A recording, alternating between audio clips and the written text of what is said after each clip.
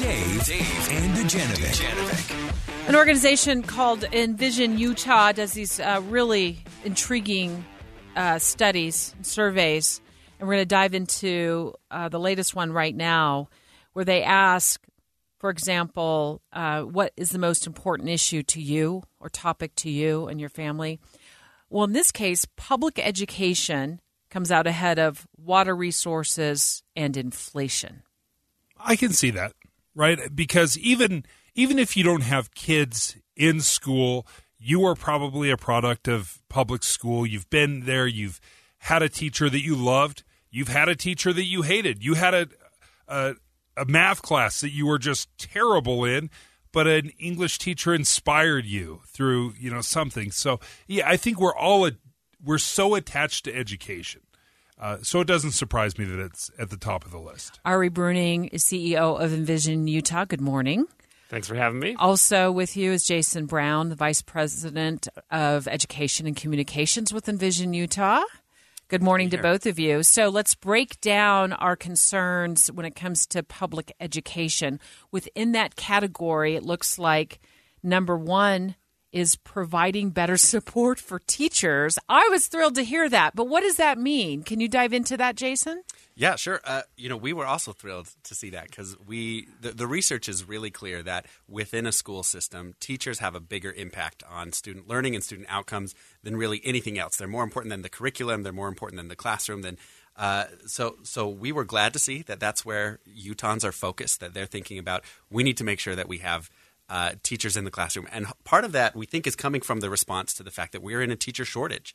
We have too few people going into the profession. We still have nearly half of our teachers leaving the profession within 5 years. So I think it has Utahns worried, and it's where they want to make sure we're putting our energy. What does support for teachers mean? Because I know that can come in a million different ways, whether it's more teachers' assistants, tutors available, resources, books, computers, whatever it might be. What do Utahns think of when they think about supporting teachers? Well, I think they think about all of those things, but I think top of the list has to do with teacher pay. As we survey Utahns, that seems to be their number one concern. And as we've even surveyed college students and asked them, why aren't you going into teaching? And that seems to be the reason. They're concerned about the low pay. Is there a sense or is there a number out there? Because I hear this. Believe me, I've heard the teacher pay thing for years and years, but I have no idea what the number is. Is it 60, 65,000? What's the starting pay? What's the top pay? Because if I'm trying to prepare myself for a tax increase, because that's how it's going to get paid, is through taxes, right? What's the number? Does anyone have any idea what that number is? We do, actually. So we brought together a group of folks from education policymakers and the business community, and we posed that question to them. What is the number? We looked at other similar professions and how much they made.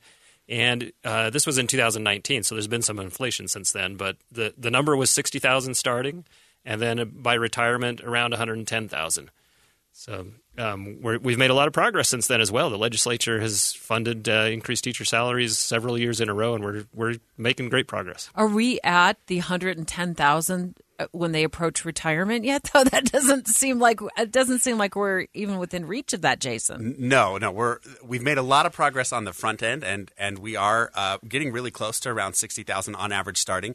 Now, again, that was 2019's number. 2023's number is probably a little bit higher. It needs to be something a little different, but on the back end, we still have a long way to go to make sure teaching is a rewarding and enticing career throughout a teacher's career life. Okay, teacher pay, obviously, top of the list, not surprising either. What else stood out to you? What else, when it comes to education, really, made you say, oh, that kind of surprised me? Well, one of the things we saw near the top of the list was safety within schools was a high concern for Utahns. And another thing we saw was Utahns view early childhood education as very important, whether that's in the home before you get to school or preschool or extended day kindergarten, they viewed as important. One of these things that popped up on your survey when you asked was talking to babies to help their brains grow ready to learn. And I did that for my youngest two, my middle child and my youngest, because that became a thing that was talked about for parents to try in the 90s. And I just happened to latch on to a study or something like that. So I did it for my youngest two. And I think their oldest sister would say, I'm glad you did, Mom, because they ended up being pretty doggone smart. I don't know if that had anything to do with all the Mozart I had them listen to and all the reading I did to them in the womb. But why is that important? Well, there's a lot of research that shows that not just in the womb, but after the first 3 or 4 years of life is when most of the physical brain actually grows. And it kind of grows in response to what you feed it. And so if you feed it a lot of talking and a lot of loving back and forth interactions and a lot of engagement, it really builds a strong sort of infrastructure that sets them up for learning, even for things like better self-control, throughout their life. Is there something we don't care about when it comes to education? That is a great question. So, we've seen a lot of controversial issues take up a lot of airtime when we talk about education. Whether it's books in schools and so forth. And so we surveyed Utahns, and we found out that, indeed, those are controversial. There's a big divide we saw. But when we asked how important those issues are compared to, say, teachers and so forth, they come out towards the bottom of the list. So they are things that we should be continuing to talk about because they're controversial, but they probably shouldn't be dominating the conversation. What's ahead of that? Because that does really dominate the conversation, not only in Utah but in other states. Yeah, so what's ahead of that are the things we've talked about. So teachers, safety in schools, early childhood education, and so forth. I don't think people, when you hear that as a headline, I don't think you realize that there's a lot of other things that people care more about when that does dominate the conversation. Do we have an appetite, or is there a sense that we have an appetite to fund teacher raises or additional support services? We've been tracking this over a number of years, and we went from, a time, 6 or 7 years ago when a really small majority of Utahns were really interested in more education funding. And I think over the last few years particularly, people have sort of gotten a sense that we need to do more to support our teachers, to support our education systems. And we're in our polling, we're finding 3 out of 4 Utahns, 74%, are saying that they would be willing to pay for more education funding if they knew it was going to go to the right things, to things like supporting teachers, to things like good early education, to things like school safety and things like that. That's an important part of it because, again, I've got kids in school right in the heart of it. I don't know where my money goes. And if you are going to raise my property taxes or whatever, it's hard for me to say yes if I don't see the tangible connection. And I think so often